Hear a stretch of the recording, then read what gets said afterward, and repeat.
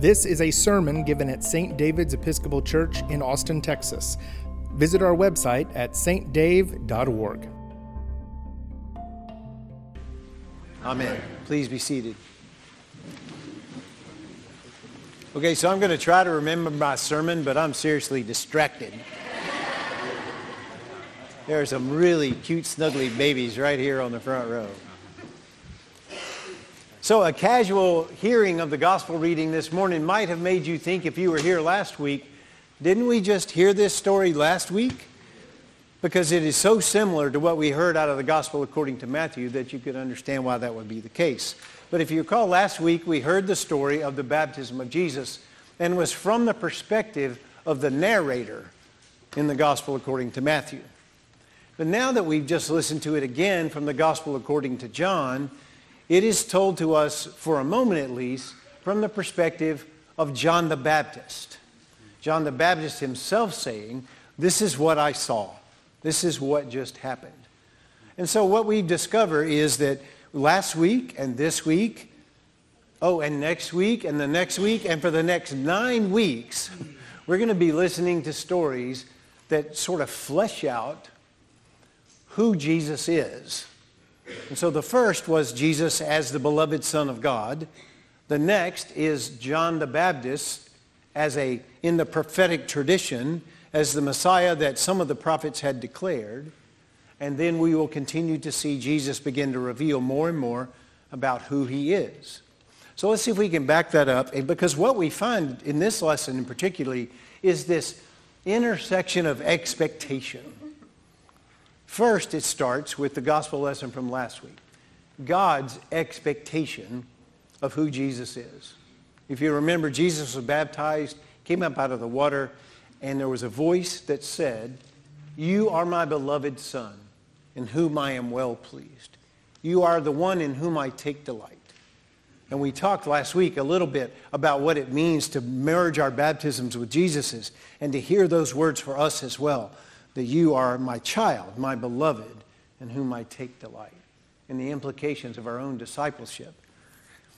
So that was the first expectation laid on Jesus from God, God's self.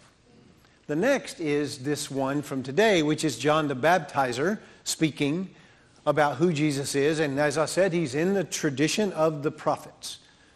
If you remember, the Hebrew prophets had different ideas about what the Messiah was going to be like, where they're going to be from, what they're going to talk about, what's going to matter to them. Some saw the Messiah as a military leader who's going to come and deliver the Hebrew people from oppression.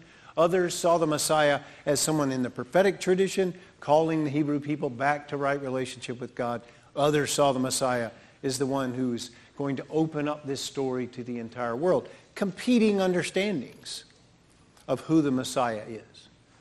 And so John, at least in today's story, seems to be very, very clear that this is the one. Jesus is the one. But later in the story, even John himself is going to begin to wonder about that. Matter of fact, he will send a message to Jesus and say, "Are you the one to come, or should we look for another?" Because Jesus was not fitting into the expectations that John the Baptist had about who the Messiah was going to be. And so in this story, we've got John the Baptist seeing Jesus twice, saying, "Behold, the Lamb of God who takes away the sin of the world." And then the second time, same thing, tells those who are following him, it's him. It's Jesus. In other words, turn your attention away from me now and towards him. And a couple of the disciples follow Jesus.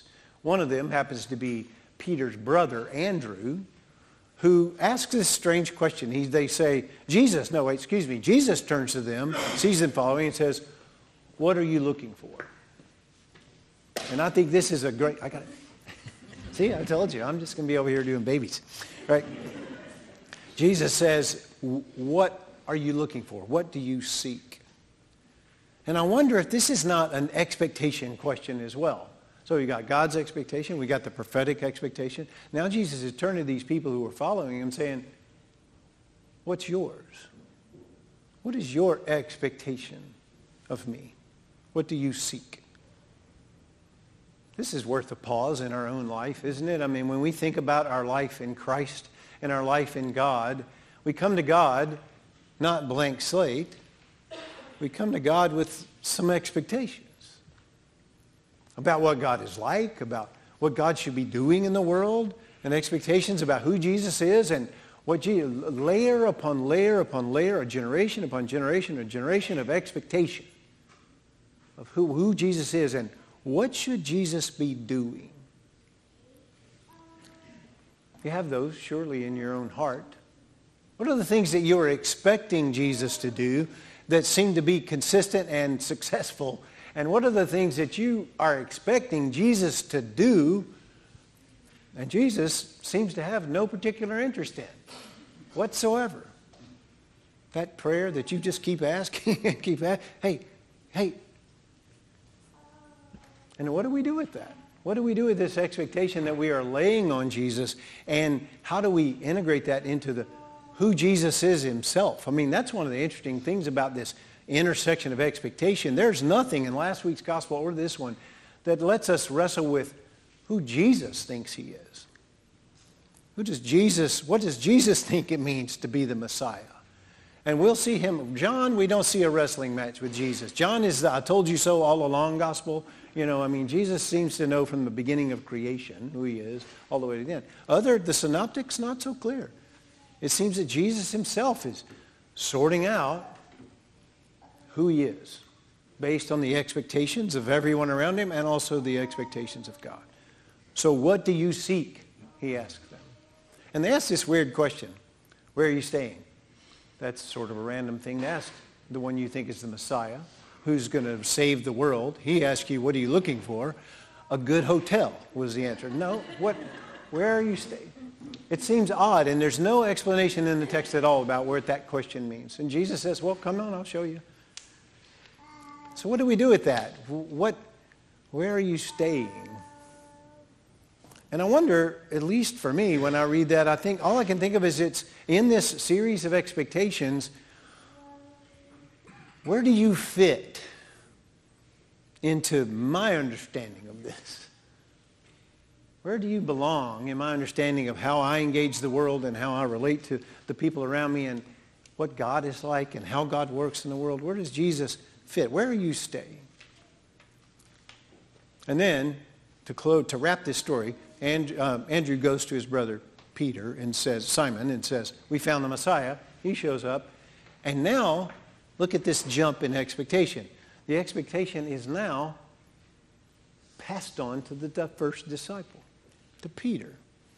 Your name is Simon, but I will call you Peter, which means you are the rock.